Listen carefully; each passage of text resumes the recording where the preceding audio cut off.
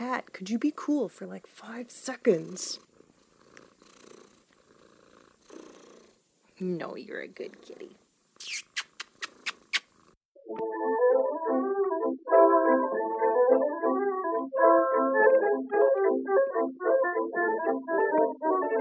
Hello and welcome to Witch Please, a fortnightly-ish podcast about the Harry Potter world. I'm Marcelle Cosman. And I'm Hannah McGregor.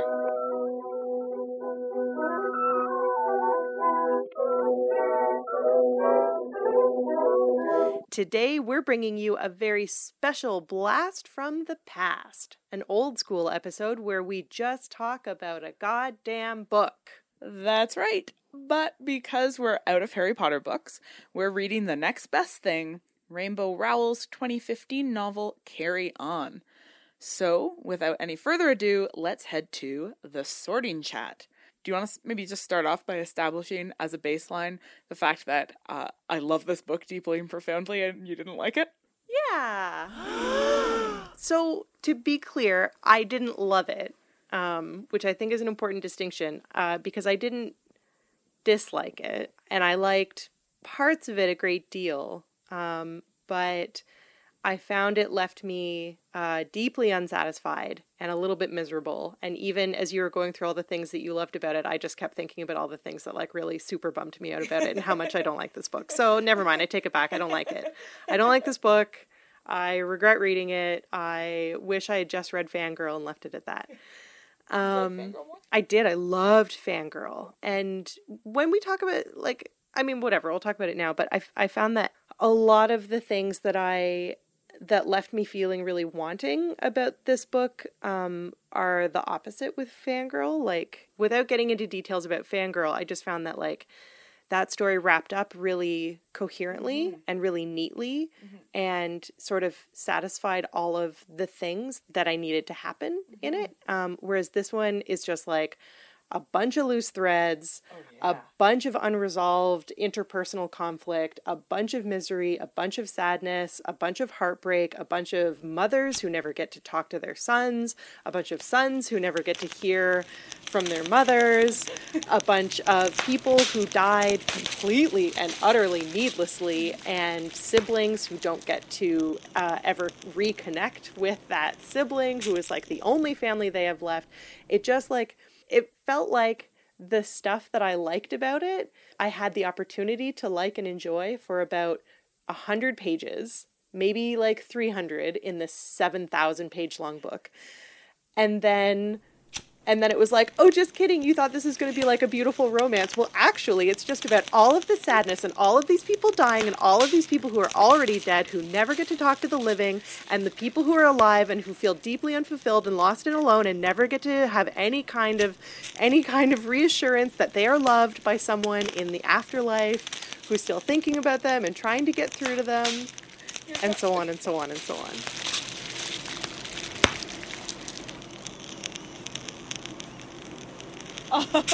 It is a beautiful love story, but it is also all of those other things. It's also really sad. We should start off by sort of contextualizing the relationship between this book and Harry Potter, which is, so Marcelle referenced Fangirl, which is an earlier book by Rainbow Rowell. So Fangirl is about this young woman named Kath going off to college, it's in the States, and she is a fan fiction writer, and she's deeply embedded into the fandom for this very popular 7-book series of YA novels about a chosen magical boy who finds out he's a magician when he's 11 and is taken off to a magic school where he's going to learn about it, and he's got a nemesis who always wears his hair slicked back and comes from a wealthy family, and he's got a smart, precocious girl who's his best friend, and it's like, so in Fangirl, it's just so obvious that the Simon Snow series has stepped in and replaced the function of Harry Potter. And in Fangirl, it is really it's not about Simon Snow, it's about Kath and her relationship to fandom and to these books and to her rewriting of them. Carry On was written after, and it's Rainbow Rowell's own sort of entry into this imagined world of Simon Snow. She sort of talks about it as though it's like her own fan fiction written about the characters from Simon Snow. But in so far as Simon Snow is obviously meant to be a stand-in for Harry Potter, Carry On is thus also kind of Harry Potter fan fiction. So the plot basically is that it is the 8th year of this magical school, and sort of the book feels like it's the 8th book in a series, but the other books don't exist. And our protagonist, Simon Snow, is coming back to finish his degree. I don't know, do we want to go through the plot briefly? Yeah, we might as well. Yeah, so we've got Simon, our protagonist, who is sent back not to live with a terrible aunt and uncle, but to live in state housing every summer at the insistence of his sort of mentor / father figure, the mage, who is a way meaner Dumbledore. And Simon, at the magical school that he attends, which is called the Watford School, he has a roommate, Baz, who he was magically... The Crucible put them together. Yeah, the Crucible, which is like the Sorting Hat, except instead of putting you into houses, it gives you roommates. And so the Crucible put them together, and they've been nemesis ever since, and have always hated each other, and every year have tried to kill each other. And he comes back for his 8th year, and Baz is missing. Meanwhile, while sort of Simon is obsessed with figuring out where Baz is, meanwhile, a lot of shit is going down in the magical world. Got the Humdrum is our main villain, and he is essentially the absence of magic, so sort of sucks up magic and makes it disappear, and has been creating these sort of holes in the magical atmosphere. And the Humdrum frequently sends dark creatures to try to kill Simon and his friends. And then also we've got tension within the magical world, and that is because when the mage came to power, because the mage is both the headmaster of the school and the leader of the magical world, when he came to power, he sort of overthrew the hereditary power of the old money magical families, including Baz's family, and they are pissed off, and they have plans for taking power back. So Simon at school has a best friend, Penelope Bunce, who is sort of she's pretty Hermione character. She's our female sidekick. And then he also has a girlfriend, Agatha, who he breaks up with pretty soon. And that's to make way for the central romance of the book, which is between Simon and Baz, who start off as nemeses, and then as the book proceeds, they sort of arrive at a truce and then fall in love.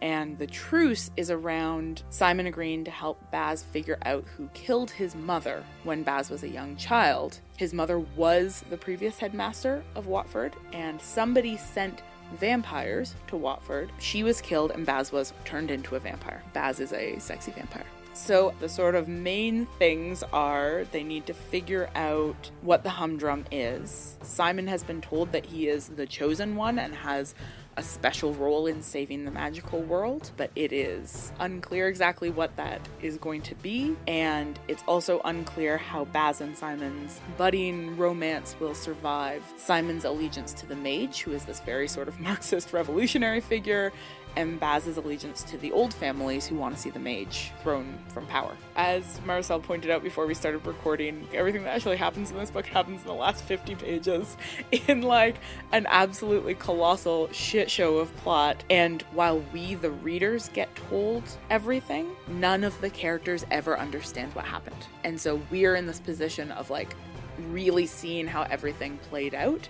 But we see that because the book shifts between multiple narrative perspectives.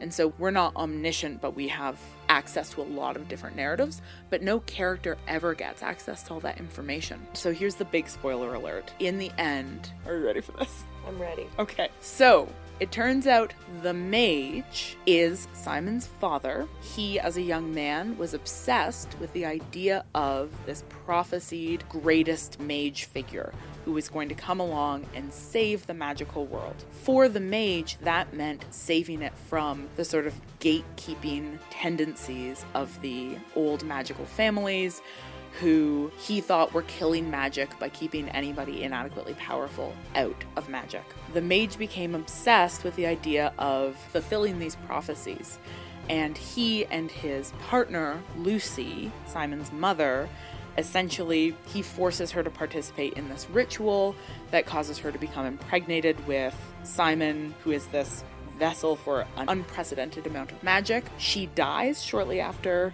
he is born, and the mage decides that the best thing for Simon would be to grow up in the normal world. And so he sends Simon away until Simon is 11 and comes of age, at which point he comes to him and brings him to the school, but never tells him that he's his father. And so Simon never finds out that the mage was his father. Nobody ever finds out. Meanwhile, while Simon is growing up, the mage, in order to take power, hires vampires to come and attack Watford. And it's essentially so that people will believe that there is a heightened risk that allows him to take over, that justifies his taking over. So the mage really is, insofar as there is a villain in this book, he is the villain. He does a lot of really messed up things. He also, radicalizes the pedagogy in the magical world. We'll talk about that later. But he's definitely a bad guy.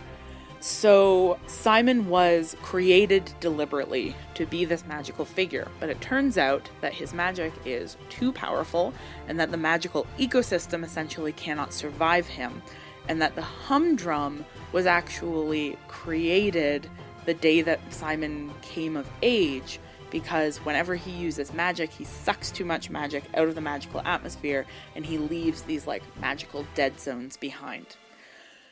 So the only way to resolve it once Simon understands what he is and what his relationship to the humdrum is for him to pour all of his magic into the humdrum, and they use the metaphor of filling in a hole. The humdrum is the hole that's left behind when Simon uses magic, so instead he pours all of his magic into the humdrum ceases to exist, Simon loses all of his magic, and must live henceforth as a normal person. Except that he has wings and a tail. Except that he has wings and a tail, because he made himself wings and a tail during that final battle, and he didn't take them away before he lost all of his magic, so now he can't do anything about them. I hate the wings and the tail. It's so silly. It's so silly. And so in the final scenes of the book, what we get is sort of Baz and Simon attempting to make a go of a relationship, recognizing that both of them have had super fucking traumatic pasts, and so it's gonna be hard. We have Simon getting to live with Penelope as roommates, which is, I find, really beautiful and touching, because Penelope always assumed he was going to die. And Simon also always assumed he was going to die. And now he gets to have a future. And Simon doesn't know who his parents are. Nobody ever comes to understand how he came about, why he had the magic he had.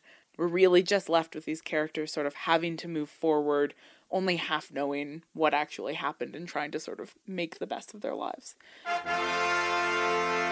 So that's just to sort of catch you in if you haven't read the book, or if you read it and at the end were like, wait, what just happened? Because honestly, it's a lot.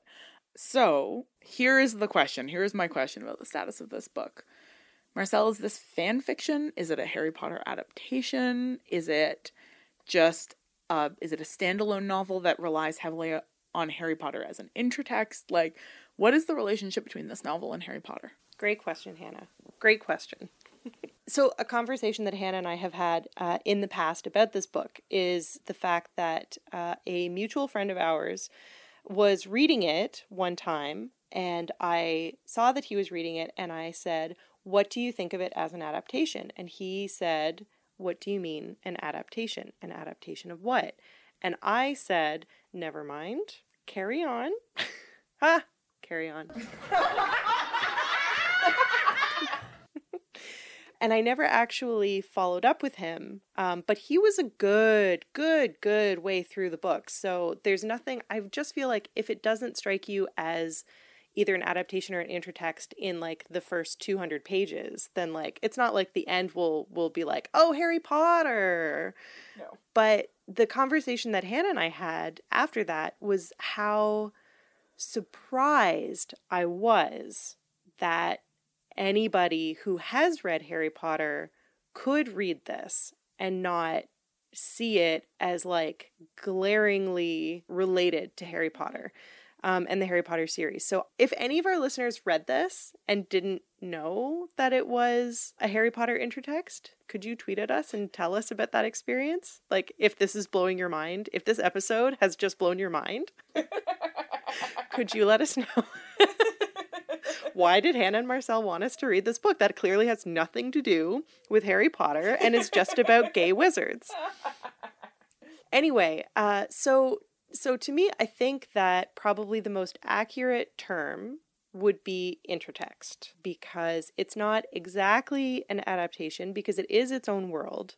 It's not just that all the things about Harry Potter have been translated into this book, but like using different words. But a lot of that does happen. Mm-hmm. Like Simon's dead mother's name is Lucy, which is exactly the same as Lily. There are 8 years in the school. So I think that calling it an adaptation would be unjust. I think that it is definitely its own world with its own, like, clearly, elegantly thought through engagement with existing magical texts that exist beyond Harry Potter. Like, there's lots of stuff being integrated into this novel. But Harry Potter is clearly like the biggest one, the most profound influence. And, like, the fact that so much of the book is also, like, not just reiterating the things from Harry Potter, but, like, directly incorporating commentary on those things into this story, I think would make it an intertext as opposed to just an adaptation. Yeah, so those would be my thoughts. Yeah. Do you have a different interpretation of its relationship to Harry Potter? I agree with everything you have said, and also I think that the relationship that it has to Harry Potter, sort of for the reader, will also depend on whether you read Fangirl first. Because it's the relationship between Carry On and Fangirl, and the relationship between Fangirl and Harry Potter then changes the relationship between Carry On and Harry Potter. So that, like, I wouldn't read Carry On necessarily and think, this is a work of fan fiction. Like, I would read it and think, yeah, this is a book that is, like, heavily drawing on the intertext of Harry Potter. But when we put Fangirl in, then I'm thinking about the fan fiction dimension of it, and the degree to which, through that lens, reading Carry On feels to me like somebody's Harry Potter fan fiction. And in that way, what I mean is that, yes, like, yeah, she changes a lot of the world, but she doesn't change a lot of the world. Yeah. She keeps the main characters largely intact. And the way that she changes them feels like deliberate commentaries on Rowling's characters. Such that, like, it feels like it's doing that kind of talking right back to the original series.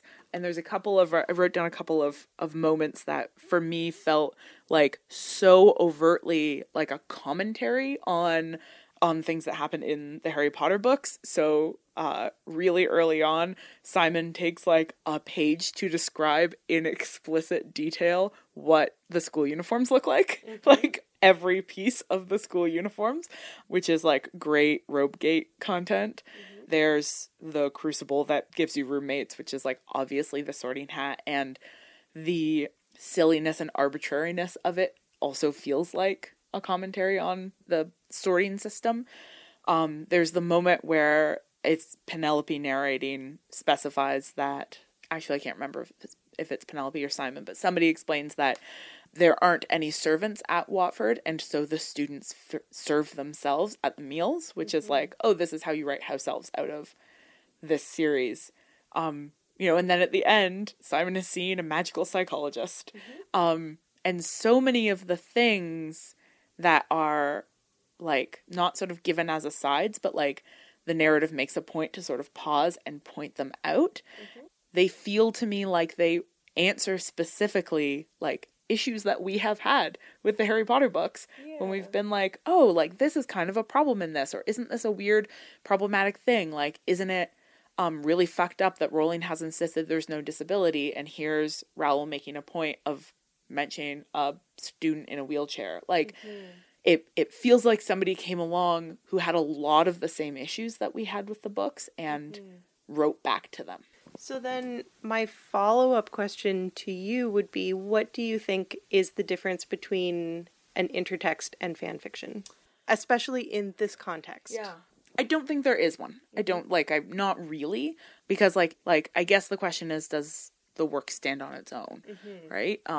Because fan fiction doesn't need to, but an intertext should? I mean, I guess maybe the only reason that fan fiction doesn't is because it does not typically get published by a mainstream publisher, right? So then you have things like, 50 Shades of Grey, which gets published as its own thing, and then people are like, what? This was fan fiction? Yeah.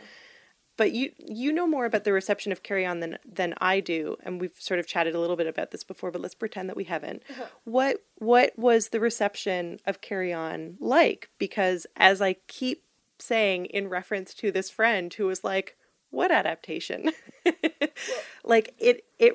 It just surprises me so much that anybody would read this and not immediately think, oh, this is Harry Potter. In response to that, I just want to read you a little bit of the author's note at the end of Carry On, where Rainbow Rowell writes that Simon Snow is kind of an amalgam and descendant of 100 other fictional chosen ones.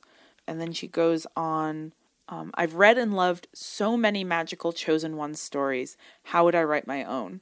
It's my take on a character I couldn't get out of my head. It's my take on this kind of character and this kind of journey. And that feels to me like protesting too much. That to me is come fuck off. You're writing Harry Potter fanfiction. But because fanfiction has this sort of cultural role of it's not legitimate cultural production, it's not, it doesn't get to be published. It can be published online, but it can't be published as its own book because it's not adequately original. And so then there's this effort to sort of reframe it as original and unique and new in a way that's this Lev Grossman quote on the back, trust me, you have never ever seen a wizard school like this. And it's everybody just chill.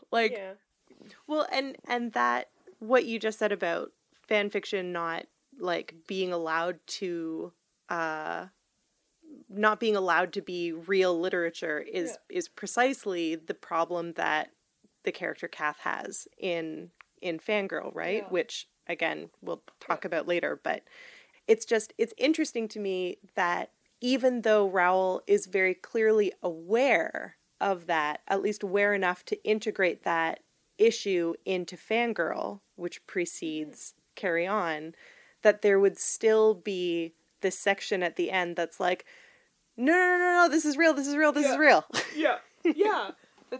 It's definitely everything is original. It's original. This isn't fan fiction. And it's I kind of just wish, and I understand from a publishing perspective why this wouldn't be possible, right? Because you have to claim unique intellectual property.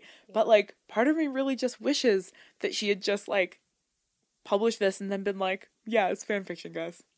It's just that I got to get my fan fiction published because I'm a famous author. Yeah. So to clarify, Rainbow Rowell didn't do anything wrong. I just wish that the world was different. Yeah. Which is how I feel about a lot of things.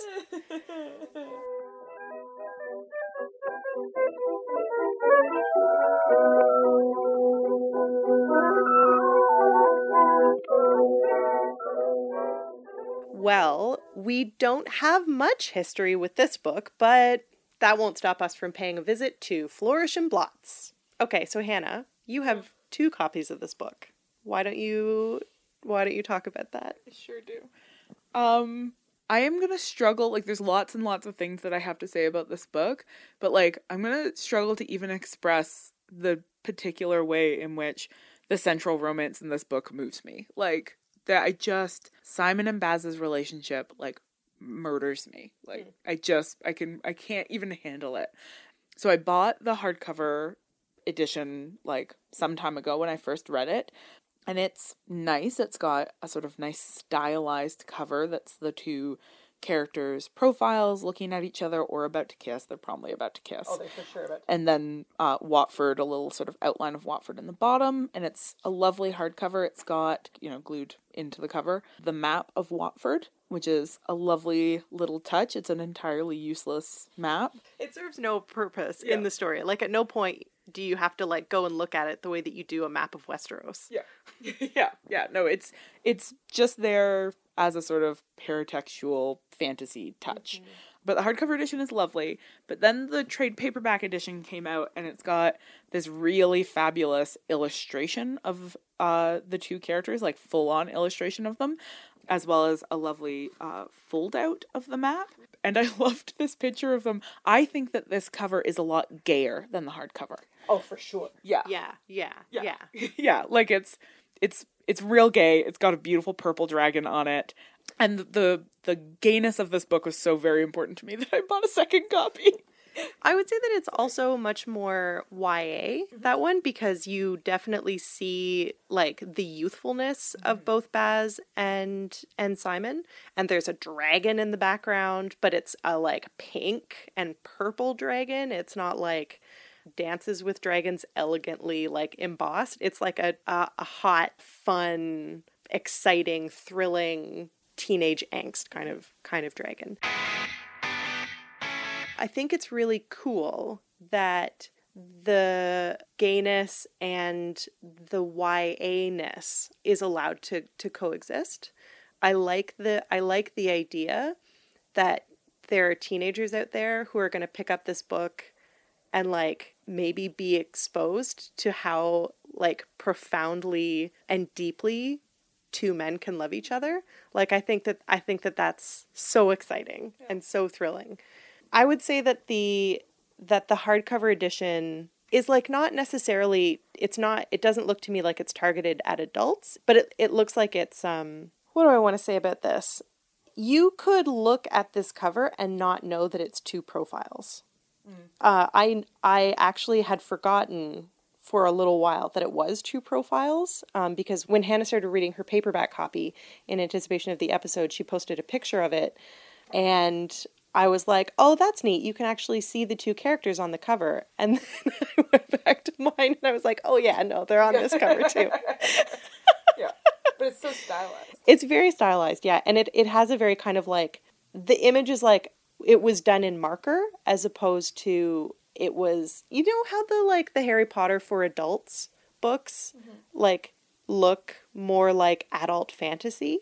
It doesn't look like that. No. It's not like fantasy for adults. It's like a very low-key YA novel that adults may want to read. That's what this cover says to me. Yeah. Whereas this one is like teen romance. I wanted to, in reference to your sort of thought of, like, somebody who might pick up this book and have a revelation, I actually, after I read it, I recommended it to good friend of mine in Vancouver who is gay and a Harry Potter fan, and was like, I loved this book a lot, you should read it. And I lent it to him, and after reading it, he was texting me and he said that he had this revelation as he was reading it that he loves fantasy and he never gets to see gay protagonists in fantasy, and he's never gotten to see, like, a queer love story at the heart of a fantasy novel. And he was like, I'm gonna seek out books with gay characters. Like, it's like it hadn't even occurred to him that got to be a thing that he got to prioritize reading. Totally, yeah. And now he's been really making a point of reading a lot of, like, queer YA, which is, like, a genre that exists now. And, like, he's, like, in his 30s, like we are. Sorry, I just got but it's, like, even now, to sort of go back and read books like this, and to, like, have your inner 14-year-old get to finally have that experience, it's still pretty revelatory. I think maybe that's one of the reasons why this book, like, bummed me out so much. I really thought that it was going to be a fangirl level of, like, thrilling romance that you are always just at bay. You're like, are you gonna do it? Are you gonna do it? And so every time they make out, you're like, yes, make out, make out. You didn't feel that way in this book? I did for like 10 pages. That's all the makeouts you get. There's not enough. My complaint about this book is that there's not enough. Hard agree. More makeouts, please. If somebody could write me some carry-on fan fiction that is literally just 100 pages of Baz and Simon making out. If there's hard R carry-on fan fiction, I want you to send it to me. Sexy. There's a moment in this book after I think we get like 2 thrilling, earth-shattering instances of Baz and Simon making out.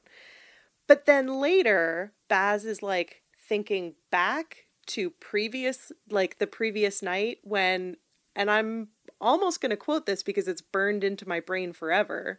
Simon crawled over top of him on all fours and made him like beg for his mouth. And I was like, why is this only coming as a memory?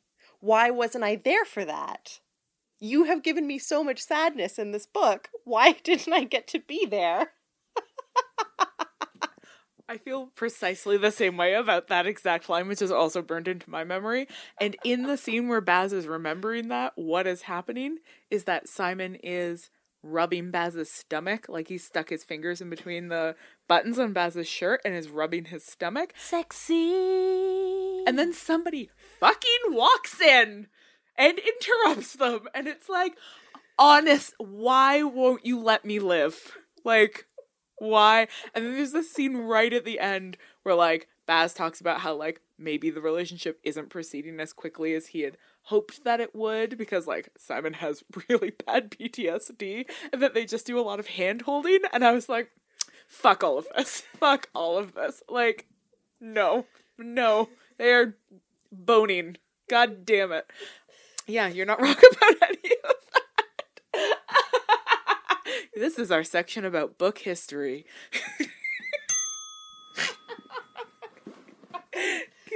Like, I feel a bit bad that I'm so bummed out by this book because I know that you and our friend Claire just like love it so much. And we got to the point, like as soon as Baz was introduced, I was like, yes, I'm going to love this book too. And then they start making out and I'm like, yes, I love this book. And then they stop making out and then everything is sad. Yeah. And I'm not over it. Maybe I'm at a point in my life where I'm too sad in my like day to day to read a book that makes me sad. Yeah. But remember in that final scene where Baz is making Simon carry all of the furniture up to his apartment, and then he's making funny jokes while he's looking at his phone. Remember how sweet that is? It is. It's so sweet and tender. It's very sweet. It's very sweet. So sweet and tender. I think maybe I also have like I very clearly have some not new mom but new mom issues. Oh, the issues are new, not the mom. Yeah, like the Lucy never being able to communicate with Simon, like, and Natasha never being able to communicate. Okay, listen. Okay. Yeah, Let's just go there. Let's just go there. All right, we're going there. Harry might not be in this book, but don't you worry, we still have plenty of unreliable narrators to talk about in The Boy Who Narrated. So briefly, before we jump right back into the problem of missed connections, which is like a big theme of this book, the important thing to note is that whereas the whole Harry Potter series is narrated from Harry's perspective, with the exception of like 3 chapters, which we talked about at length, this book is narrated from multiple limited perspectives. So chapter by chapter, it jumps around, always tells you whose voice you're reading through. We are very clearly being exposed to, so it's third person limited throughout, but from the perspective of all kinds of different characters, including that we repeatedly get chapters being told by Simon's dead mother, Lucy, who tried to come and visit Simon towards the beginning of the novel when the veil was thinning and ghosts could come through and talk to people, but couldn't quite make it through to him, and so instead narrates to us things that Simon never gets to hear. So, not a fan of this unbelievably tragic narrative choice. Can I just say the words, my rosebud boy, and see if it makes you cry?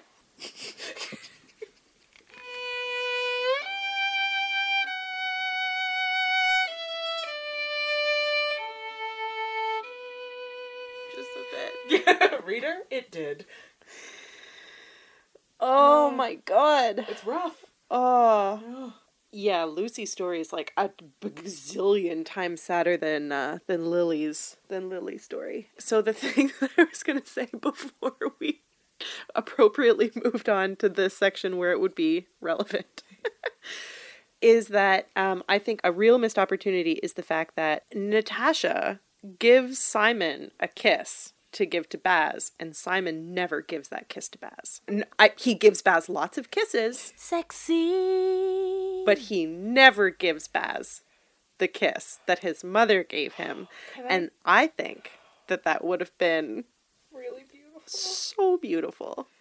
The line when Natasha, Baz's mother, kisses Simon on the forehead, and Simon comments that he's never been kissed anywhere but on the mouth, is like the saddest line in literature.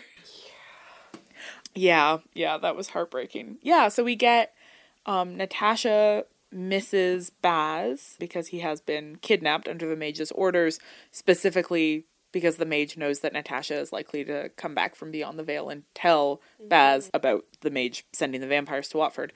And then Lucy never getting to reach Simon, and so these sons never actually getting to talk to their mothers is absolutely devastating. And also to me, again, feels like there's this sort of nod, this constant nod to Harry Potter, right? To the way that final climactic scene where Harry is making this great sacrifice, he finds the strength to do it because his mother is there with him and tells him that they're not going to leave his side while he goes to die. Why?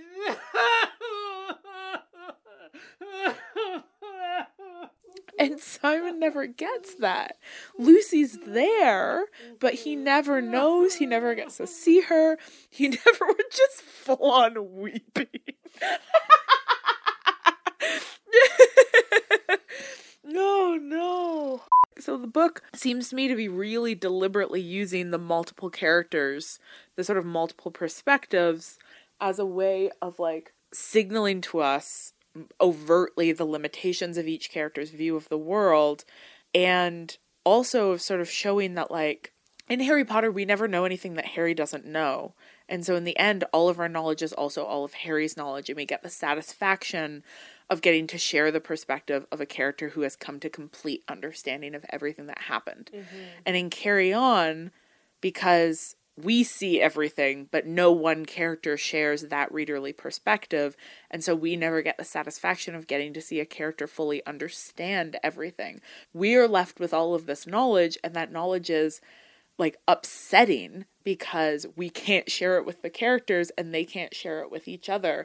And there's to structure a novel around missed connections, misunderstandings, lack of communication is like, in a lot of ways, like an inherently unsatisfying way to write a narrative. Sure is. Yeah.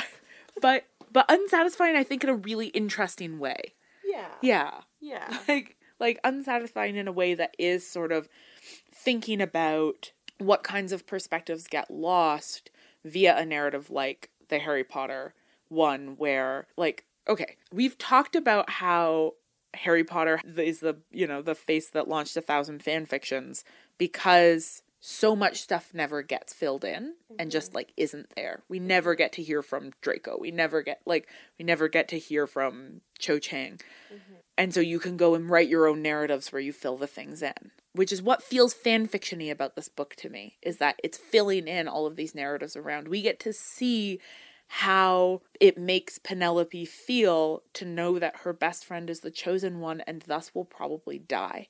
And that like sort of fierce, agonizing tenderness that she never communicates to him. Yeah. Like, we get to see all of these pieces that get left out of a story that centers around one perspective, and they never come together, and that is so much more like what the world is like. It's just like these multiple perspectives that sometimes get communicated, but like often just don't. But when you put it that way, it like really turns me into one of those like traditionalists who leans hard into like a traditional narrative form, single semi-omniscient narrator. One of our followers not that long ago, I noticed had been corrected by another person who does not follow us. I checked. They were tweeting about like everything in Harry Potter we know because it's told from Harry's perspective, and somebody actually'd them. And I just, if you are the one who is actually'd and you're listening, I just want you to know that like I was with you in that moment. I saw you. You were seen by me. That person sucked. It was like a completely and totally unnecessary correction to make. Anyway, back to my point. Like these types of narration are like very intentionally designed to leave you feeling wanting and to like to refuse that sort of satisfying everything comes together at the end. And so when I say that I didn't like the book, I want to be very clear that I'm not saying it was badly written. This is a really, really, really well-written book. And I think is an incredible testament to like how the distinctions that we make in, mainstream society between fan fiction and literature are absurd, because as a work of fan fiction, it's incredibly well done. But it like left me wanting in precisely the ways that it would appear that this book set out to do. Yeah. And that's why in some ways the Harry Potter series is like deeply and fundamentally satisfying. I think that is maybe why so many people who see themselves so aggressively written out of that series by Rowling's insistence on saying ridiculous things, why they still love that series and still insist on like reading themselves into it, because it is a very satisfying series. You get to the end and like even if you're heartbroken about certain things, it feels whole and complete, whereas this will never. Carry On will never let you feel whole and complete. No. It is just going to keep refusing to let you be there when Simon crawls over top of Baz and makes him reach for his mouth. Sexy.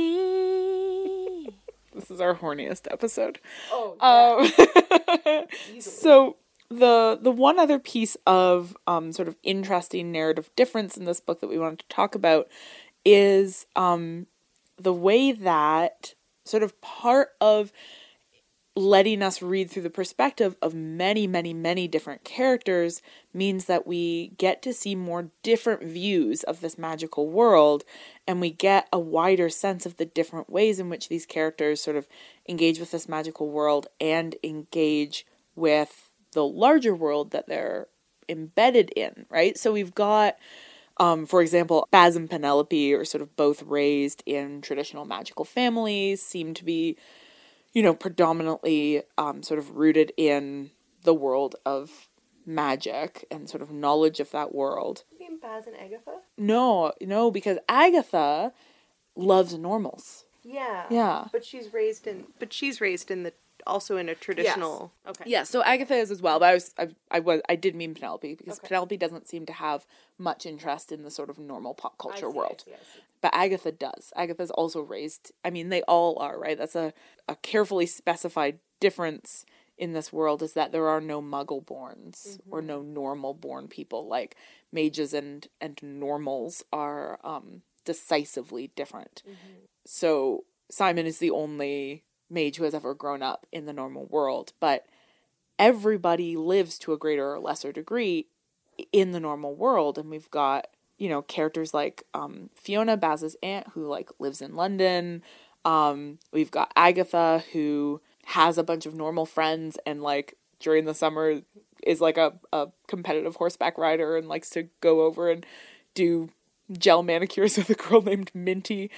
And we've got Simon, who is just sort of much more aware of the regular world, and the book doesn't make the kind of effort that the the Harry Potter series does to be kind of timeless and disengaged with the normal world, because it's interested in like how magic would relate to pop culture and current technology and shifting language and shifting idioms. And so there's references to Queen and Doctor Who and iPhones, and that's all really sort of embedded in there. But Hannah, Queen and Doctor Who and iPhones are also timeless.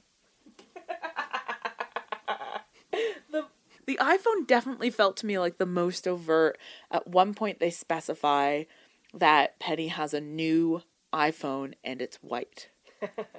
And it was just such a moment of like that's gonna date you in a way that nothing in Harry Potter dates it.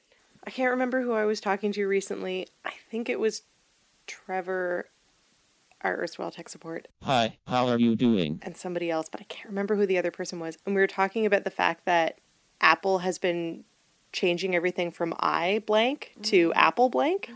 And we're like, is it just going to be called an Apple phone? Or an Apple tablet? Oh. An Apple pad? Apple pad. Apple pad is dumb.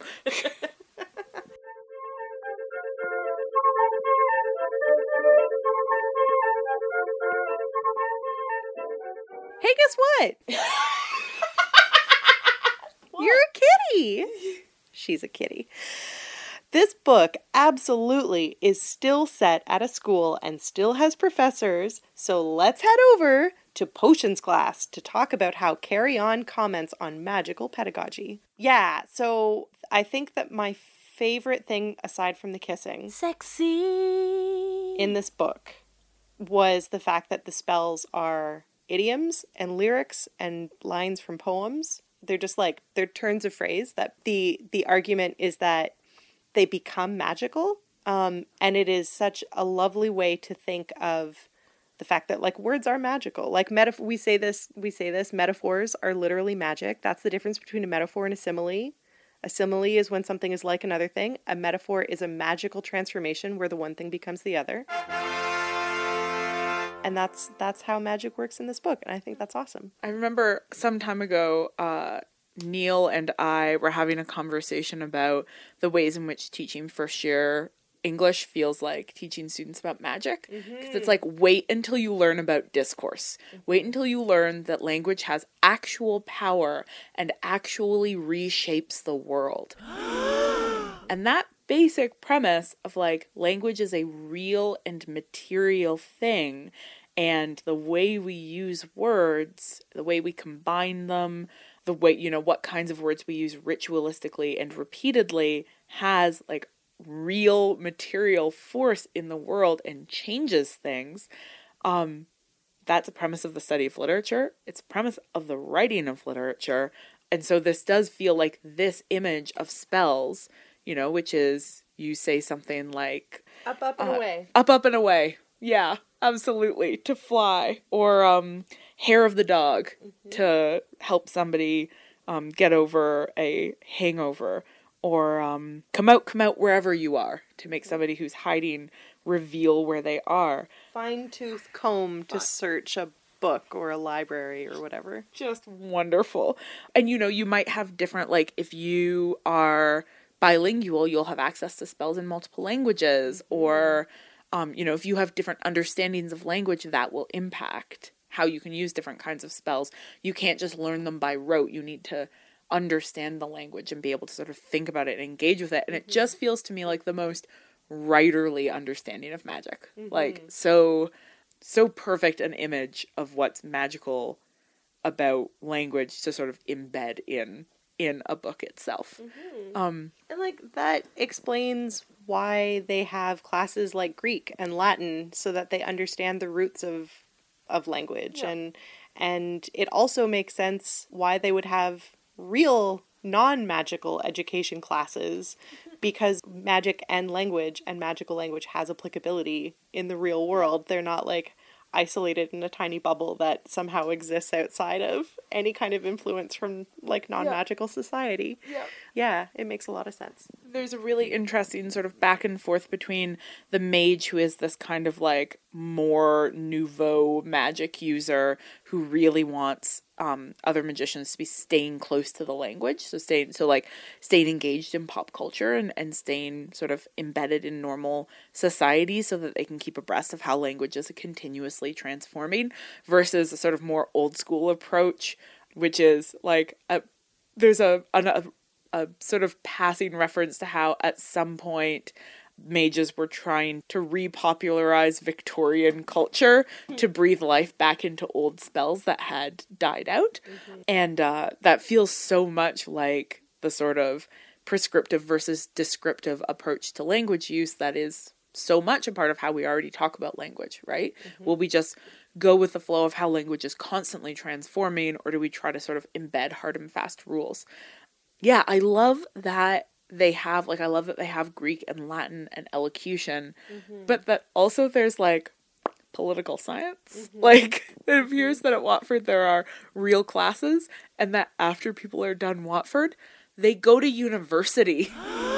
Some of them go to medical school. Like, they don't go straight from this like unbelievably skewed high school curriculum directly into the workforce. So on the topic of the sort of, gatekeeping, the descriptive versus prescriptive approach to language, one of the major concerns of Carry On is the role of Watford as like the one magical school in England and the kind of gatekeeping around who gets to go and who doesn't. So essentially when the mage took over, he changed all of the policies and insisted that anybody with an iota of magic, and the way they talk about it is anybody who can speak magic would be allowed to go, whereas previously Watford was only for the most powerful. And the insistence that you had to have a certain level of power meant that the education sort of stayed in the hands of these old and powerful magical families. Mm-hmm. And so there's some pretty overt commenting on the relationship between education and class happening here, mm-hmm. right? The sort of the pure blood families who are allowed to maintain control over education. And also just a little bit more pushing back against the question of like, what is the role of education in a culture like this magical culture being imagined? We've asked a number of times of Harry Potter, like, does everybody get to go to Hogwarts? Does that even make sense? Like, if you don't go to Hogwarts, where do you go? How are other people getting education? Like, the implication that Neville thought he might not get in suggests mm-hmm. that maybe inadequately powerful people don't get in, and so then what becomes of them? And, why don't squibs get to go? And what's the status of squibs? And yeah, like Carry On is also thinking about that, but thinking about it in a way that I think more overtly ties it into the sort of like English image of like, if you come from a particular kind of family, you get to go to a particular kind of school, and once you've gone to that school, you are guaranteed a position of power that will then allow you to make the decision that only people like you will get to go to that school, and that's mm-hmm. how we perpetuate the centralizing of power around a very limited portion of society versus public and universal education, which is like a requirement of a truly democratic culture. I'd say. That's my hot take, I think. Education should be democratized. Now, the interesting and troubling thing is that the mage, our character who argues for the elimination of gatekeeping at school and the radical democratization of education and access to power and knowledge in the magical world, is also kind of a monster. Yeah. So let's talk about this guy. Yeah. So I think that a handful of really interesting things are going on with the fact that the mage sucks. Sucks so hard. And I think one of them is obviously a commentary on the fact that like Dumbledore was not a flawless character and also did some like super shady shit in order to get his way. And that so much of the revolution or the wizarding wars, the Dumbledore side, the Order of the Phoenix side, had to rely on just like taking at like absolute unquestioned faith everything that Dumbledore says. And so the fact that the mage sucks is like a very good example of why that's terrible. And I've seen just in my like real banal basic life a number of ways in which people who are really good and really awesome and people who rely on people who are really good and really awesome take for granted that the person who is in that position will always be really good and really awesome. And so you don't need to have checks and balances in place to prevent that person in that role from abusing the power that they have. So having the mage suck is great and very smart. It actually reminds me a lot. I was looking it up on my phone just now to remember the name of the character, but he, as a character, reminds me of Pasha from Dr. Zhivago, which I read when I was a teenager and can't remember at all, but I've seen the movie several times. And in the movie, Pasha, or Pavel, is a revolutionary. He's like it's the Russian Revolution. He's on the side of good and right, which is that power should not be concentrated in the hands of the wealthy upper and aristocratic classes, right? Like everyone sees the means of production is what I'm saying. But he himself becomes corrupted in power. And I think we see a similar thing with the mage where like just because you have the right idea doesn't mean that you're not a shitty garbage person. Yeah. And the mage is a garbage person. Yeah. And that's, I guess, all I have to say about that. I think you are exactly right. I think that, again, there's commentary here on Harry's blind faith in Dumbledore and how, you know, there's a couple of moments in the last book where Harry doubts that faith, but that doubt proves to be wrong and Dumbledore was 100% right and good and reliable. Mm-hmm. And the message that gives us is actually it's okay to put blind faith in authority figures if they're good guys. Mm-hmm. They're allowed to be manipulative and to use power however they want. That you can use power however you want if you're a good guy. And in Carry On, nobody who uses power however they want is a good guy. Like, there is no unimplicated, unproblematic way to engage with power. It's always potentially violent. It's always potentially dangerous. It constantly needs checks and balances. It constantly needs to be questioned. Mm-hmm. And our sweet, virtuous protagonist who puts his blind faith into his father figure is like super fucking wrong. Yeah. And a bunch of women die as a direct result. Yeah. You know, women who wanted nothing more than to be allowed to just like not be subject to this violence, just like don't get to opt out. But yeah, no, there's a really, really interesting refusal of the Dumbledore figure happening via the character of the mage here, for sure. So we don't have a lot of other teachers to talk about. That Miss Posabel, for however the hell you say her name, who's our McGonagall figure, is like cool but basically non-present. Yeah. And similarly, we've got a Minotaur instead of a Centaur, but they're not really important characters. The only other major teacher character we have is Ebb, who is our sort of Hagrid surrogate. Yeah. So like Ebb also was a student, also decided not to leave, is also sort of this big, scruffy character who's mocked by a lot of the students, but uniquely loved by our good protagonist, loves working with animals, is gentle, and has a tendency towards weeping. Like, Ebb is such a Hagrid. Yeah, like, totally. Whereas Hagrid is in the position that he is in because he is good-hearted and kind, but ultimately incompetent. Mm-hmm. Ebb is incredibly powerful and has deliberately chosen not to use her power. And I think in that way she becomes like Dumbledore and Hagrid's relationship is that Dumbledore is the powerful and magnanimous figure who is extended to Hagrid a home, and Hagrid is sort of his dutiful servant. Mm-hmm. But Ebb is arguably as powerful as the mage, but doesn't want to use that power. And so, you know, I think one of the most interesting things that she's sort of teaching us in the book is to think about the options the different options for engaging with power when you are somebody who is in a position who has access to power.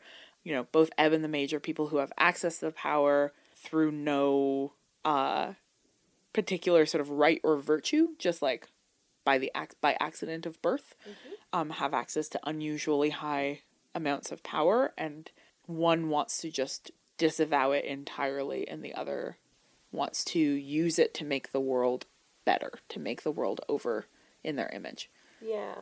But what I got from the book was that Ebb disavowed her power when her brother crossed, I'm not really sure how to describe this, but when he like crossed over to the vampires, when he chose to become a vampire.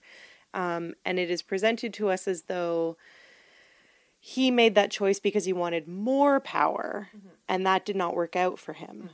He was, the term that they use in the book is gelded, so they took his fangs away, which is a really violent and invasive. I mean, I am not a vampire, but I imagine that if one were, that would be terrible. The worst. Yeah, so like to me, Ebb's disavowal of power is a response of grief. It's as though the book sets her up to be the foil to the mage, but really she's the foil to her brother, but her brother just isn't a central character in the novel, coming back to the very postmodern way in which this novel is written. What do you do when you have a character whose foil isn't in the novel? I'm uncomfortable with Ebb's death. It leaves me feeling very upset. Yeah, Ebb dies entirely pointlessly. It's a real bummer. And fucking Simon doesn't do anything. Simon he probably can't save her.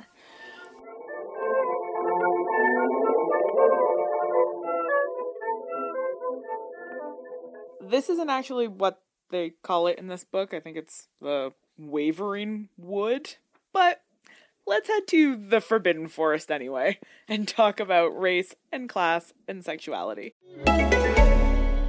Why is the new Sleep Number 360 smart bed your answer to better health and wellness? It's proven quality sleep. Any more questions? Yes, I'm always freezing, and he overheats. It's temperature balancing, so you can sleep better together. But can it help keep us asleep? It senses your movements and automatically adjusts to keep you effortlessly comfortable. So I'll have more energy for yoga. Yes, proven quality sleep is life-changing sleep. Namaste. Namaste to you, too. And now, save up to $1,000 on the new Sleep Number 360 smart bed and adjustable base, only for a limited time. To learn more, go to sleepnumber.com.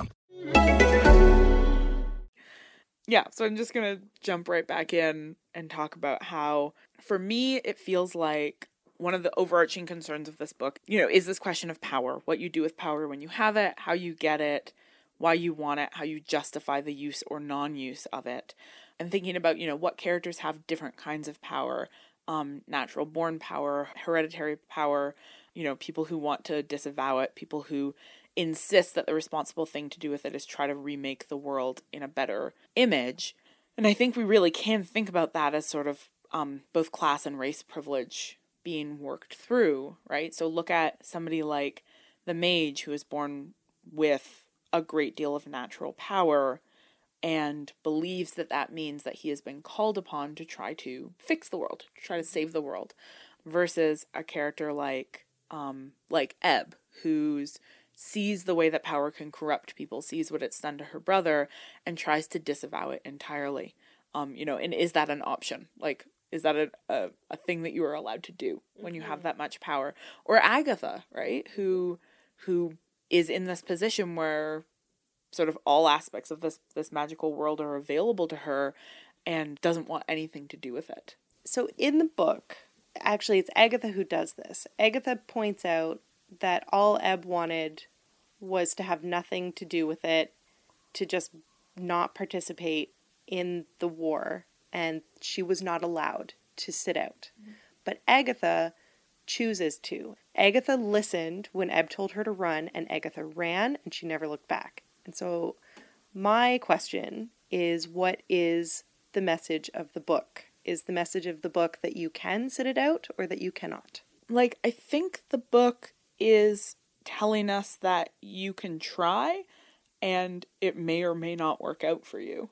Like, much like you can also try to use it and it may or may not work out for you. Like, I think one of the really interesting things about what Carry On is doing is like actually not coming down with a sort of clear stance. Like, it doesn't say you must always use what power you have, or you must always give up power, or it's best to disavow it, because, you know, both Ebb and Agatha try to disavow their power, and Ebb is killed for it, and Agatha, it seems to work out for her, as far as we can tell. But Agatha also thinks that she's doing the same thing that Lucy did, because Agatha thinks that Lucy got away and also moved to California, but we know that Lucy was also killed. Like, she was another sort of person sacrificed to the mage's hunger for power. You know, Simon, our hero, would seem to be showing us that the most ethical thing to do with power is to give it up, to give it away. But Penelope and Baz are also protagonists, and neither of them give their power away. Like, and the magical world continues, and people's concern with maintaining magical power continues. So, like, there's an interesting sense that, like, when you are somebody who has been given this power that, again, is unearned, because that's what magic is in this world, right? You don't work for it. You either have it or you don't. You can learn to master it, but, like, you have it or you don't. It's there or it's not. And so it becomes a question of what is the responsible use of it. And that seems to be so nuanced and difficult and case specific and imperfectible in a way that feels very like realpolitik to me, like very, very much the actual fact of how power works. Yeah, that makes sense to me. Yeah. One aspect of that I found really interesting was the way towards the end of the book, when people have figured out what's going on with Simon, that he's so powerful that when he uses his magic, he's basically like clear cuts whole swaths of the magical ecosystem. So it starts to rely on these sort of ecological metaphors to talk about why Simon can't be allowed to continue to exist, because he's creating the humdrum. And something really interesting is playing out in the relationship between the mage and his very sort of radical left politics, right? His desire for a sort of social revolution, and the fact that his social revolution is unsustainable because it's based on this premise that there is no limit to how much magic you can use. And it reminded me of a talk I saw a few years ago.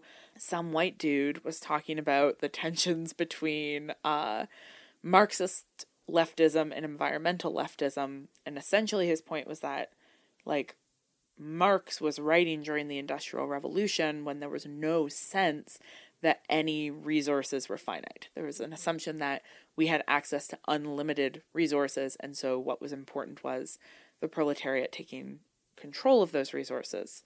But the environmental left knows that, in fact, there's a distinct cap on resources, and so you can't just sort of use things without limits to try to correct social injustices. Well, yeah, which ties again back into that sort of larger, like, the irresponsible use of power with good intentions still has devastating results.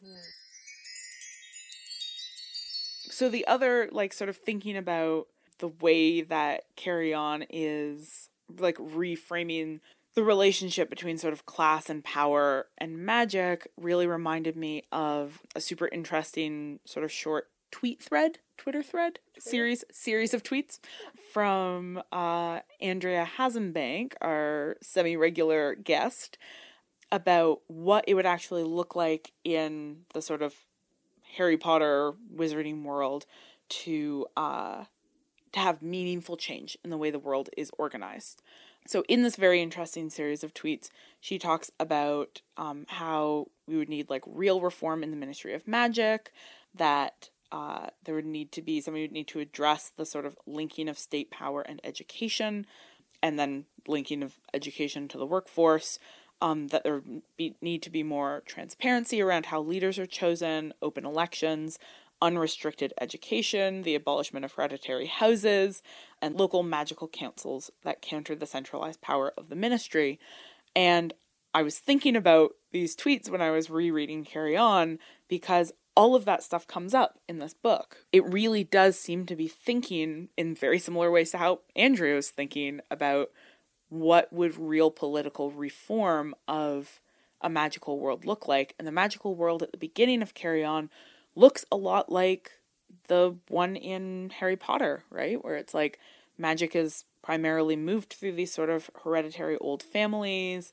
It's unclear how people come into positions of power, very clear link between state power and education, etc. And at the end of Carry On, you know, we see the way that there have been some moves towards taking the restrictions out of education, to trying to make power less hereditary, to trying to localize governance, like trying to address the sort of those sorts of bad systems. But the book also plays out for us how the actual attempt to reframe how this world works, like, it's not an easy move. It's a move that is full of struggles and tensions because people don't give power up easily, right? And so that sort of imagining what's next, like, you know, insofar as this is like the 8th book that never existed in the Harry Potter series, it's like, what actually happens when you try to institute these reforms? Well, like, the old families get mad, and depending on how far you're willing to push the attempt to take power away from those old families, like, you might also start to step into some politically dubious or ethically dubious use of power there as well. Yeah, so I don't know, maybe all I'm saying in this section is, hey, Andrea, I think you would like Carry On. I think it's saying some interesting things about politics.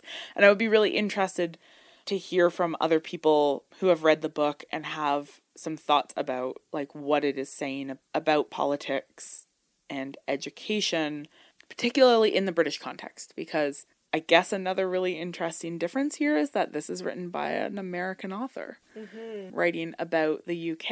And I wonder if that's, like, maybe part of that different view, maybe part of that being more overtly critical, for example, of the education system is a sort of North American perspective.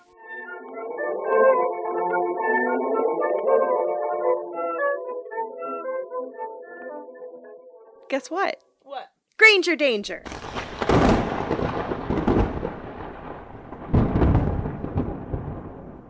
So, okay, let's talk about women. There are a number of characters in this book who we're going to look at right now. Lucy, Natasha, Penelope, Agatha, and Fiona. So if you listen to the earlier part of this podcast, which, why would you start here? That doesn't make any sense.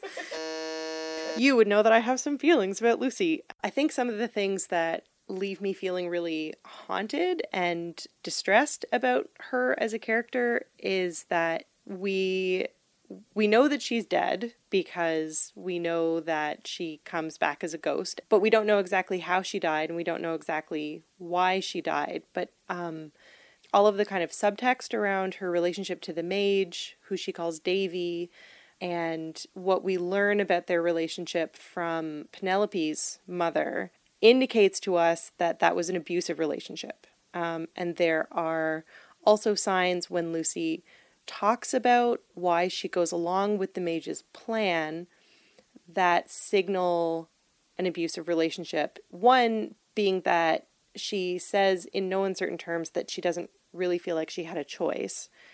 But the other, and I think this one really cuts deep, is the fact that she thought that he wanted to have a child with her. And this seems to me to be one of those things where people believe that having a baby will make their relationship better. Mm-hmm. Because there are moments for many people in that period when you are planning to have that baby where, like, I don't know if it's oxytocin or if it's just like having babies can be a really exciting thing for people, but where, like, it feels just like perfect. Mm-hmm. There are moments where things just feel perfect. And I imagine that Lucy and Davy had those moments, but that doesn't mean that Davy wasn't abusive. And we don't know how she died, but it seems to be that the mage killed her or brought about her death in some way or another. And I think like the fact that Agatha believes that she's still alive and out there, I'm not sure if that's supposed to make you feel good as a reader, but it fucking sucks. It feels awful. It's just like, I know, I'm sorry, Kitty. I know. For once, the cat has some chill and she's like getting really upset with us every time we get upset about a thing. I don't know. It just like, it leaves me feeling real bad. I hate the mage. I hate the mage so much. And I wish that Lucy and baby Simon could have just gotten out. And they didn't.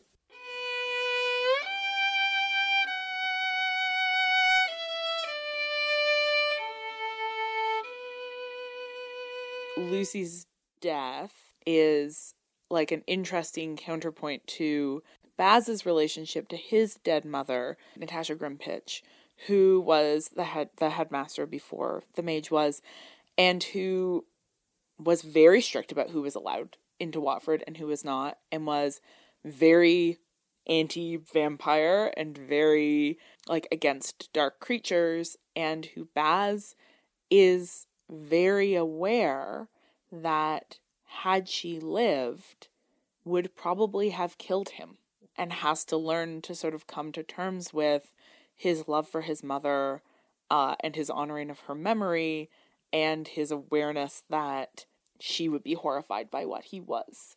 Which does feel to me to be, at least in part, engaging with or thinking about Baz's queerness as well. Though the book is very careful about never collapsing his queerness and his vampirism, and having him hold those apart as like, I'm a vampire and also gay, and those are just two different things.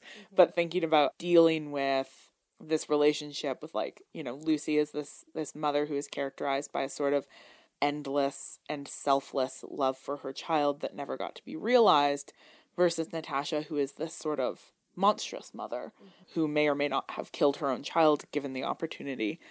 I don't know, like, it was kind of nice for me to have both of those mothers there as different versions of what mothering looks like, who are equally, like, I was going to say equally loved by their sons. That's not really true because Simon doesn't know anything about Lucy, but like equally valued by the narrative as mothers who are sort of worthy of being grieved and who were good mothers, but also both, you know, flawed and tragic figures.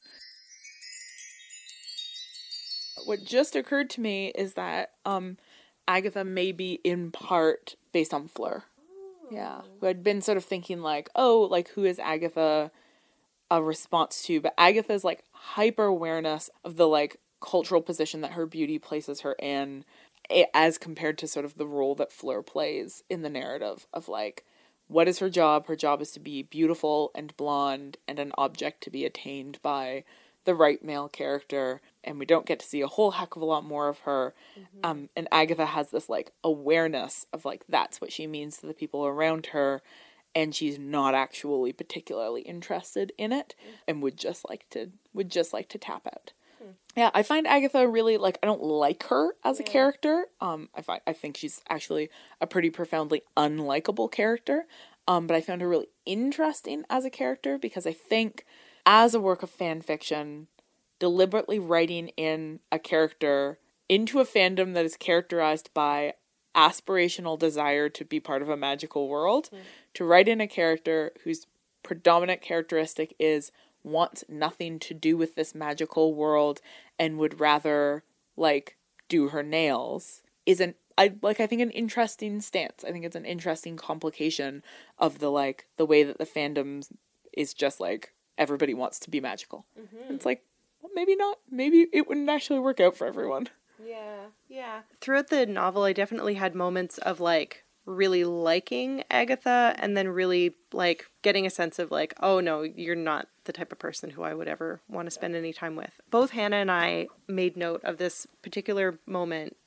Agatha's like frustration with magic, I really identify with. But I'll just read the line. So it's when she is trying to find Simon and trying to find the mage. She goes to the mage's office, and it says, there are books everywhere in stacks and lying open.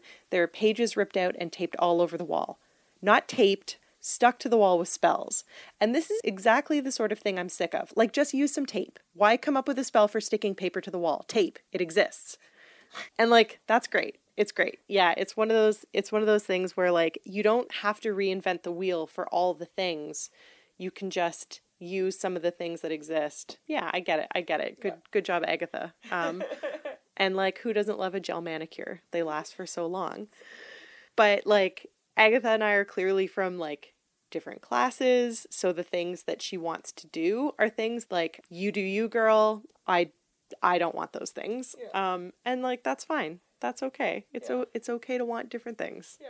Agatha is definitely a sort of like, if we're gonna give her a feminist reading, it's like, at her heart, Agatha's kind of a shitty white lady. Oh yeah. Like, she's just, her refusal of the role that she thinks that she's expected to play is interesting. I think refusal is always an interesting stance. Mm-hmm. All right, last but far from least, we have our Hermione Granger character, Definitely. Penelope Bunce. Can I just say how delighted I am that, like, every other major character in this whole Harry Potter world has a proxy and Ron's just gone? Yeah. Sorry, I know a lot of you are real Ron lovers, but I think it's really funny that Rainbow Rowell was like, well, we can all agree that we can just eliminate Ron entirely, right? Yeah. Well, I mean, you might say that Agatha, I mean, obviously Agatha is a kind of Ron figure because Simon spends his Christmases with her and her mother cares about him. But like, in terms of like carrying over his characteristics, no.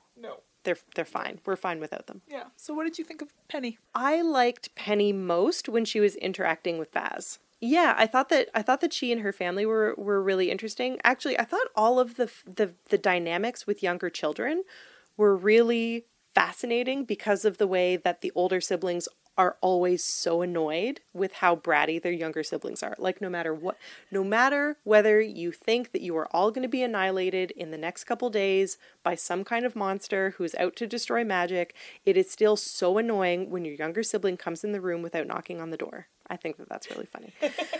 So I like Penny. I really love the fact that there's like no romantic tension between her and Simon, and the fact that at the end, when we come to learn that Simon is causing the humdrum, all she wants is to just take Simon and go. And it's not a like, we can build a life together, you and I. It's not a like, there's a place for us kind of situation. It's just a like, I care about you so much. I need to take you somewhere safe because you're my friend. Yeah, I really like that. I like that she is so much of her own person, which is like hugely due to the fact that we get to hear from her perspective. I think that's really great. And I like that the things that she's good at and the ways in which she is smart are specific and identifiable, or they are like manifest in specific and identifiable ways. So the fact that when Simon and Baz are trying to figure out who killed Natasha, Simon is like, okay, let's do what Penelope does and start with what we know and then with what we don't know. And it's that kind of thing that like, oh, well, when Penelope is around, we make lists. Yeah. And lists are very helpful. Yeah. You can identify what you know and what you don't know. Could you just fucking chill for like 5 minutes? Cat has no chill. Yeah, I love that. I love that Penelope like offers people methods for dealing with problems, and that like one thing that she means to both, you know, Simon, who loves her blindly and unconditionally, which is so sweet, and Baz, who like respects her. Both of them see her as somebody who, like, when we're in a crisis, we will go to Penelope because she will figure out what to do next, because she is logical, like methodical and level-headed and also ruthless. Like, that is a characteristic that Baz actually attributes to her a number of times, like this sense that once she wants to accomplish something, she will carry through with bulldogged determination, and that's what will get her to sort of where she needs to be, that she will not give up when things get hard. I agree. I also really like her relationship with Baz, and I think one of the things that I really enjoy about how Penelope gets to exist in this book that isn't quite how Hermione gets to exist is that Penelope while she is in a romantic relationship, that is entirely off screen.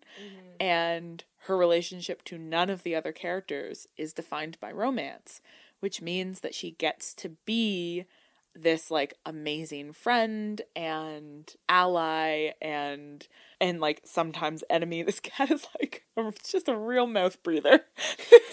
Yeah. No chill. No chill.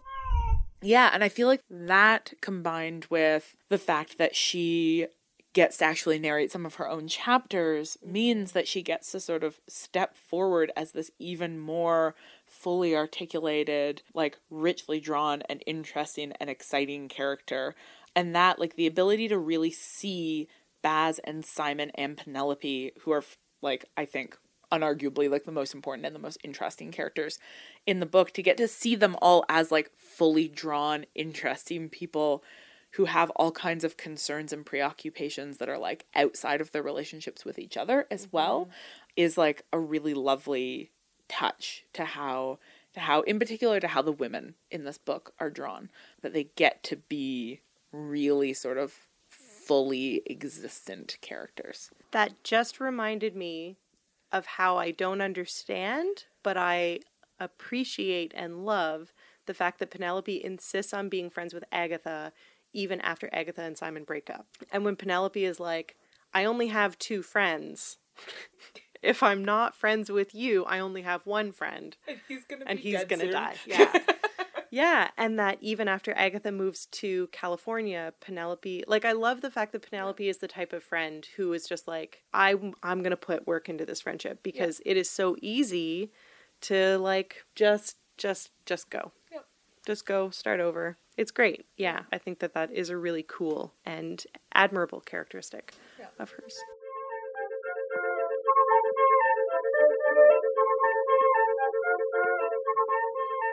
In this final segment, in lieu of the traditional final revisions, we instead are going to plug back in our season 2 conclusion stuff. So let's start off with the Try Witches Tournament.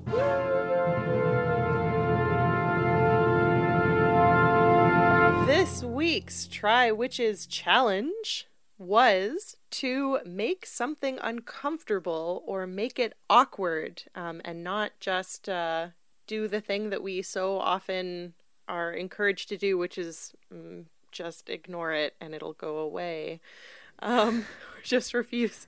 So just refusing to go along with something that sucks, like a microaggression directed at you or at others. Oh my god, I saw this feminist scholar I follow on Twitter was talking about a moment where she sort of intervened in a conversation, you know, doing just this, and was told that she was being deliberately difficult, and she understood the spirit of the conversation. Just infuriating. Anyway, so we've got, as per usual, 2 particular tweets that we're going to make reference to. So the first one is from Tea Books and Chocolate, or at Tea and Books 16. Tea Books and Chocolate is a great, really, really great username. It's very soothing. Who says, called myself out for an accidental microaggression and apologized to my friend, owning my own awkward and fallibility. I really, really liked this one because, you know, we are also the people who say shit, and also if we want a culture in which you can pause when somebody has said or done something shitty and say, like, I actually need you to think about why that was shitty, then in order to foster that culture, we need to be willing to be called out like that ourselves by other people, or to do some of that work on ourselves as well. And I think the more that we do it ourselves and model to people that it's like totally okay and not the end of the world, and that you can sort of graciously accept those moments and like move on, relationships intact, I think that's really going to help to sort of produce a larger culture in which we can pause and say to somebody like, hey, actually that word you just used, I find that word really hurtful. And now let's move forward, you know. Yeah, we're fine. And I think that moment of like you do that thing so that you can move forward is the really important part, because I think like the important distinction to make between calling yourself out for a thing that you have just done, that's very different from like getting in touch with your peers in high school who maybe you said shitty things to and apologizing to them, because that's different. That's you wanting to atone for a thing that maybe that person doesn't need to. That person has the right to not give you atonement. Yeah. Don't do that. Yeah. You can like you just gotta like sit in that regret and do better in the future. This feels this is coming from a very dark and personal place, Marcel. Sometimes I am unable to sleep at night because I think about all of the like stupid or shitty things that I said when I was in high school, and I regret those things. But I know from a friend of mine, I won't mention this person by name, but this friend of mine is queer and was very visibly queer in high school, even before they were out. And as a result, had a really hard time with a lot of our classmates and peers and dealt with a lot of microaggressions and a lot of macroaggressions. And not that long ago was contacted by a high school classmate who wanted to apologize for all of the like shitty homophobic things that that he said to my friend during high school. And my friend was like fuck you, like I don't want to forgive you for that. You made my life hell in high school. Like, savior. Fuck off. Yeah. Like, go forward and be better. Yeah. So that's another reason why I really like the idea of like in the moment, you like take that opportunity to be like, the thing that I just said is violent or aggressive or hateful, and I'm going to own that and apologize for it and move on. So, also, it's scary. It's scary to like be a person in the world who wants to be a good person and you're afraid you're going to hurt people's feelings, and you will. Yeah. Yeah, I think abandoning the idea that you get to move through the world without hurting anyone ever, I think that's a thing that we need to really, really quickly get rid of, that desire for some form of purity and not get rid of it in the form of being like, well, it's impossible not to offend people, so I'm just going to give up.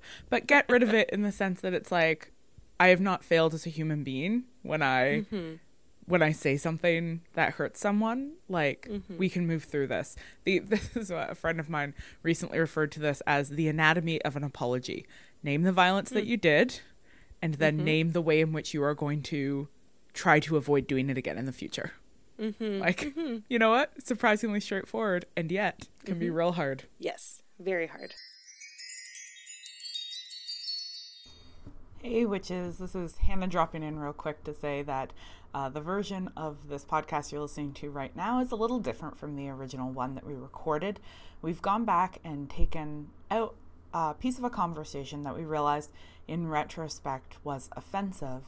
I'm adding this note in both in the spirit of acknowledging that this happens sometimes with the podcast, that when listeners reach out to us and tell us that something that we said was hurtful, we do want to honor that, and sometimes the way to honor that is to go back and make changes to the episode, but we also want to acknowledge it here as a means of staying accountable, and because on the topic of this this conversation, it's important to say, like, we screw up, we listen, we are continuing to try to always just, be a little bit better every day.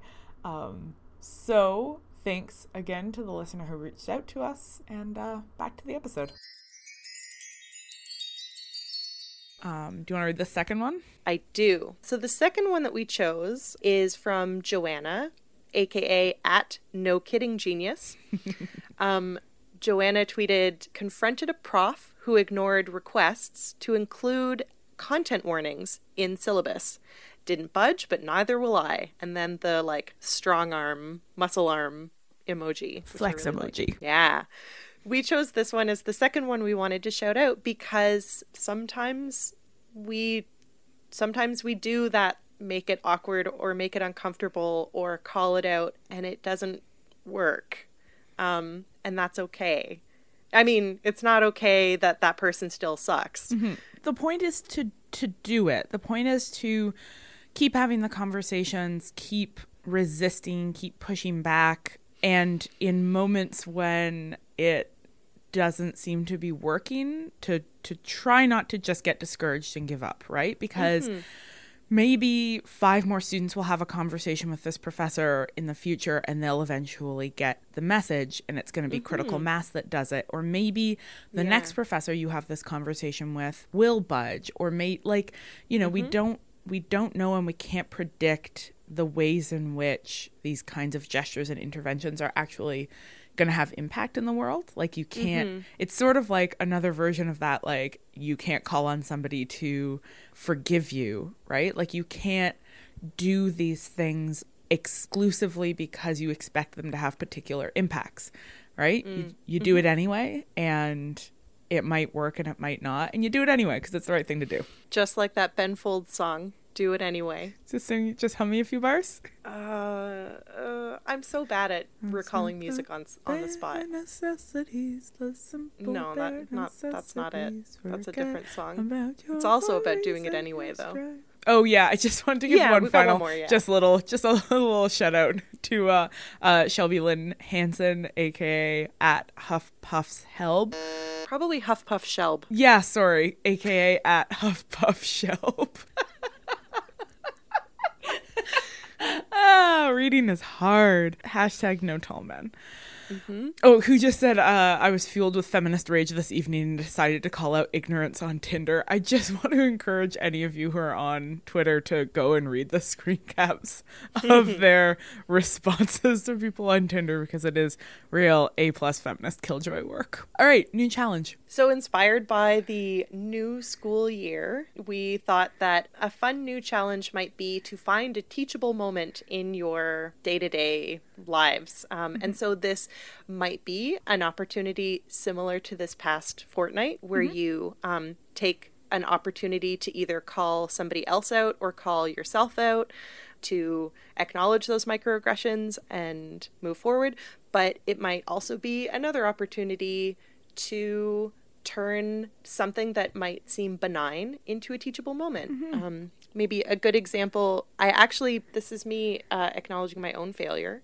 This would have been like a really prime example of a teachable moment, because it was as I was setting up the computer in my classroom, and I overheard one of my students use the term "such and such is my spirit animal," and I was about to intervene, and then I didn't.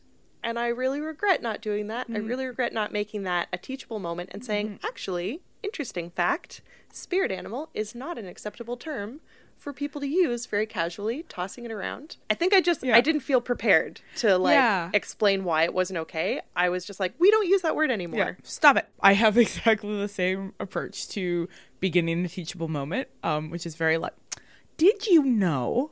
Like, fun fact about the thing you just said. I was at an academic event maybe a month ago or so, and a woman referred to being the low man on the totem pole. Ooh. And I was like, I have an interesting anecdote about that saying, which is like based in a really settler misunderstanding of totem poles and how they signify. And I heard this from, I believe it was Lee Miracle, I heard say it in a talk, who was talking about like how that exemplifies the way that settlers think about hierarchies and assume that a position of power means that you're crushing everybody else and standing up on their shoulders. But actually, like, if you want to think about the roles of the people on the totem pole, like, it's not a hierarchy, but the person at the bottom is in a very important position. You get on the bottom of the totem pole because you are strong enough to hold everybody else up. And that's a really honored position. And so, like, isn't that interesting, the way we have this saying that really exemplifies all of the ways in which, like, Western culture fundamentally misunderstands this, like, major form of Indigenous iconography? Like, isn't that neat? Fun fact. Fun Southern fact. Colonialism impacts our language. Such a fun fact. Yeah, so find your teachable moments, and when you do, tweet at us about them using the hashtag #TryWitches. And now it's time for Witch Please Tell Me. Take it away, Todd. Witch please, make it make sense to me.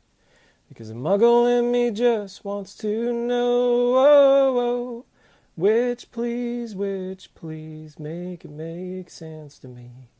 Because the muggle in me just wants to know. You always ask really great questions. I think that's probably where I would like to start. And sometimes the questions that we choose are things that we've talked about before, but this just provides us with like a really great opportunity to like crystallize those conversations and draw in those conversations that we've had or that we've seen or that we've retweeted. And put them in the official Witch Please canon, if you will. So this week's question comes from Esme, whose Twitter handle, Hannah, you pronounced? Oh, I pronounced it Patroclus. Great, Patroclus. I mean, I don't even know if I pronounced Esme correctly. I don't know how to say words.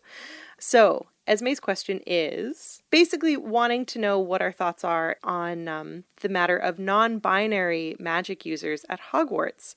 So I'm just going to read a couple of these tweets. Esme says, I believe a common term used instead of witch or wizard is Wix, W-I-X, which is often used neutrally in Wiccan circles as far as I can tell, and then clarifies, I'm not Wiccan, just a curious observer, so I may be wrong.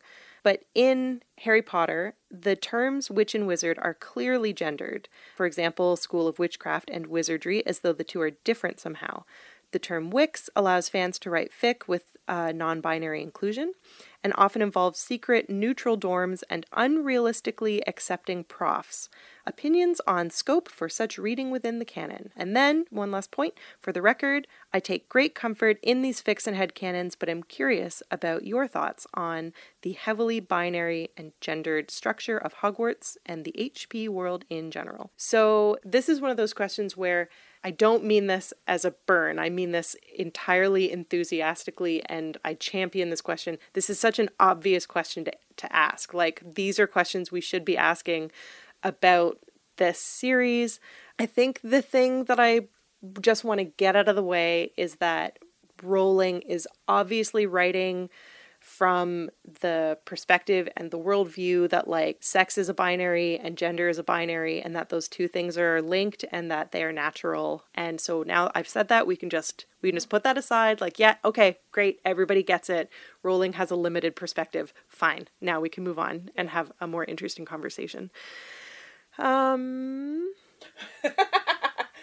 we have to have a more interesting conversation. Now that I've set us up.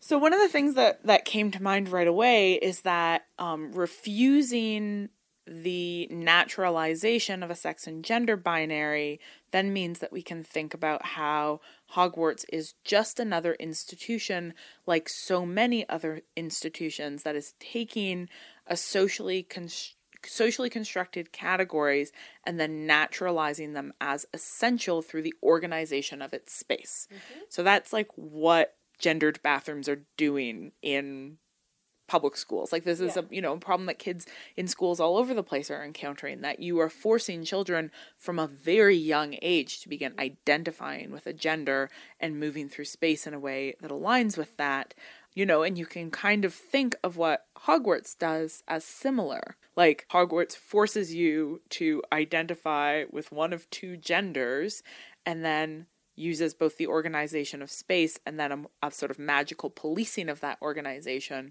to strictly enforce those genders, which are like so obviously created by institutions, but then claimed as natural via the way people have to move through those institutions. Mm-hmm. And so I think there absolutely is space to look at Hogwarts and say, it's an old school. It probably has historically policed gender in these ways. That doesn't, one, mean that that's actually what gender is, or two, mean that there isn't a point in Hogwarts, like there will be in all of our institutions, where somebody says, fuck this. Mm-hmm. Like, this is wrong. And the space needs to be reorganized and rethought, in light of resistance to the sort of ossified structures. Okay. And I think that building from that, we can also look at the way that the characters have likewise internalized a sex and gender binary as being evidence of the ways in which the wizarding world is unable to exist separate from the kinds of socialization that come from the Muggle world, right? So like, just as the wizarding world is also structured in terms of nation, like we talked about this, I think with Neil, where he was like, why is Ireland A thing. in the wizarding world? I think that, like, yeah, like, similarly, we can say, like, well, why is sex and gender a binary? Why are those binaries in the wizarding world? Yeah.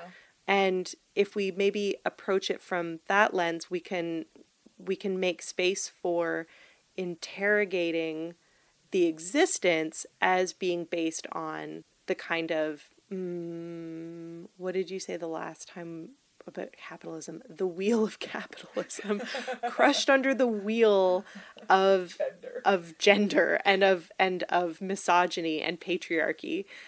Yeah, so I think what it is that I'm trying to say is that the fact that gender and sex are binaries at Hogwarts just means that Hogwarts is an institution, as Hannah said, that has absorbed that ideology, right? The ideology that sees only men and women and sees men and women as distinct. I mean, like, I would say that, like, perhaps obviously we're like super on board with fan fiction that envisions like the idea of Wicca identities, non-binary identities, and that, you know, as we've mentioned in this episode and in so many other episodes, the incredible limitation of how much of a view of the world we get to see via Harry opens up all of these possibilities for us, right? To say, like, you know, Harry is, as far as the narrative tells us, like a straight cis man whose experience of the gendering of his institutions and the spaces he moves through, like, might be one of just, like, ease, right? Like, it just feels easy to him, and so he never attends to it. But, like, that isn't to say that there isn't, like, a radical group of genderqueer and gender nonconforming students at Hogwarts who are demanding that these old spells based on, like, really violent understandings of gender get eliminated and replaced with different ways of organizing student spaces.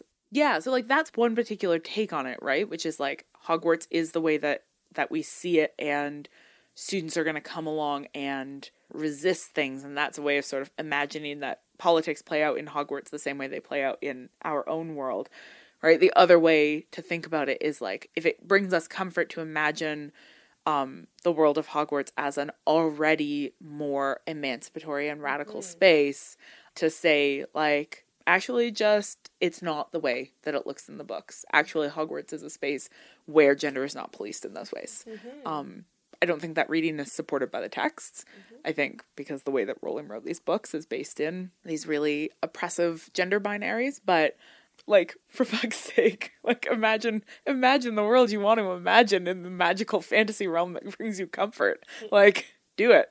It's great. Great question. Thank you. Don't forget to tweet your questions using the hashtag #WhичPleaseTellMe if you want a chance to have them answered on the podcast. Otherwise, we'll just retweet them with or without commentary, depending on how much we think we are probably not the experts in that matter, but the other listeners are. Which please, make it make sense to me. Because the muggle in me just wants to know. Thank you, dear listeners, for joining us for Season 2, Episode 7 of Which Please.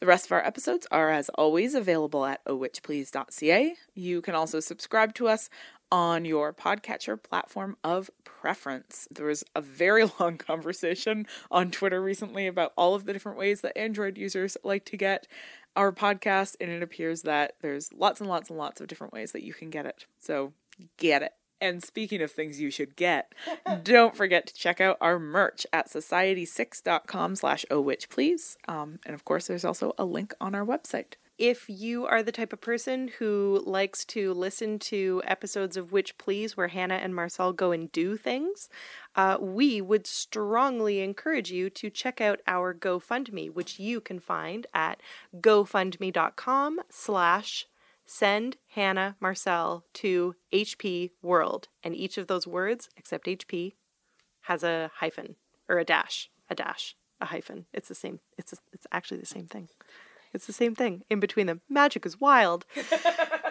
We are currently at $870 of our $1,500 goal. There are 23 days to go. You can totally do this. The pictures are going to be amazing.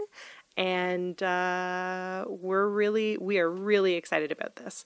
And thank you to Katie Robinson, who created it. You're the best.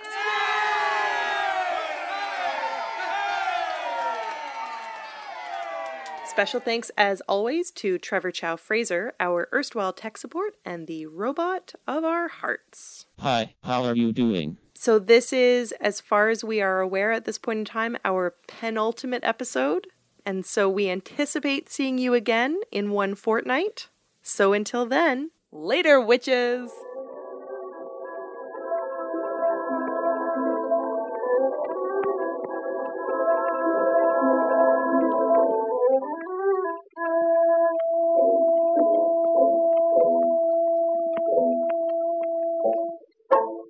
great. We did it. Great job. That's it. I'm going to press stop. Okay.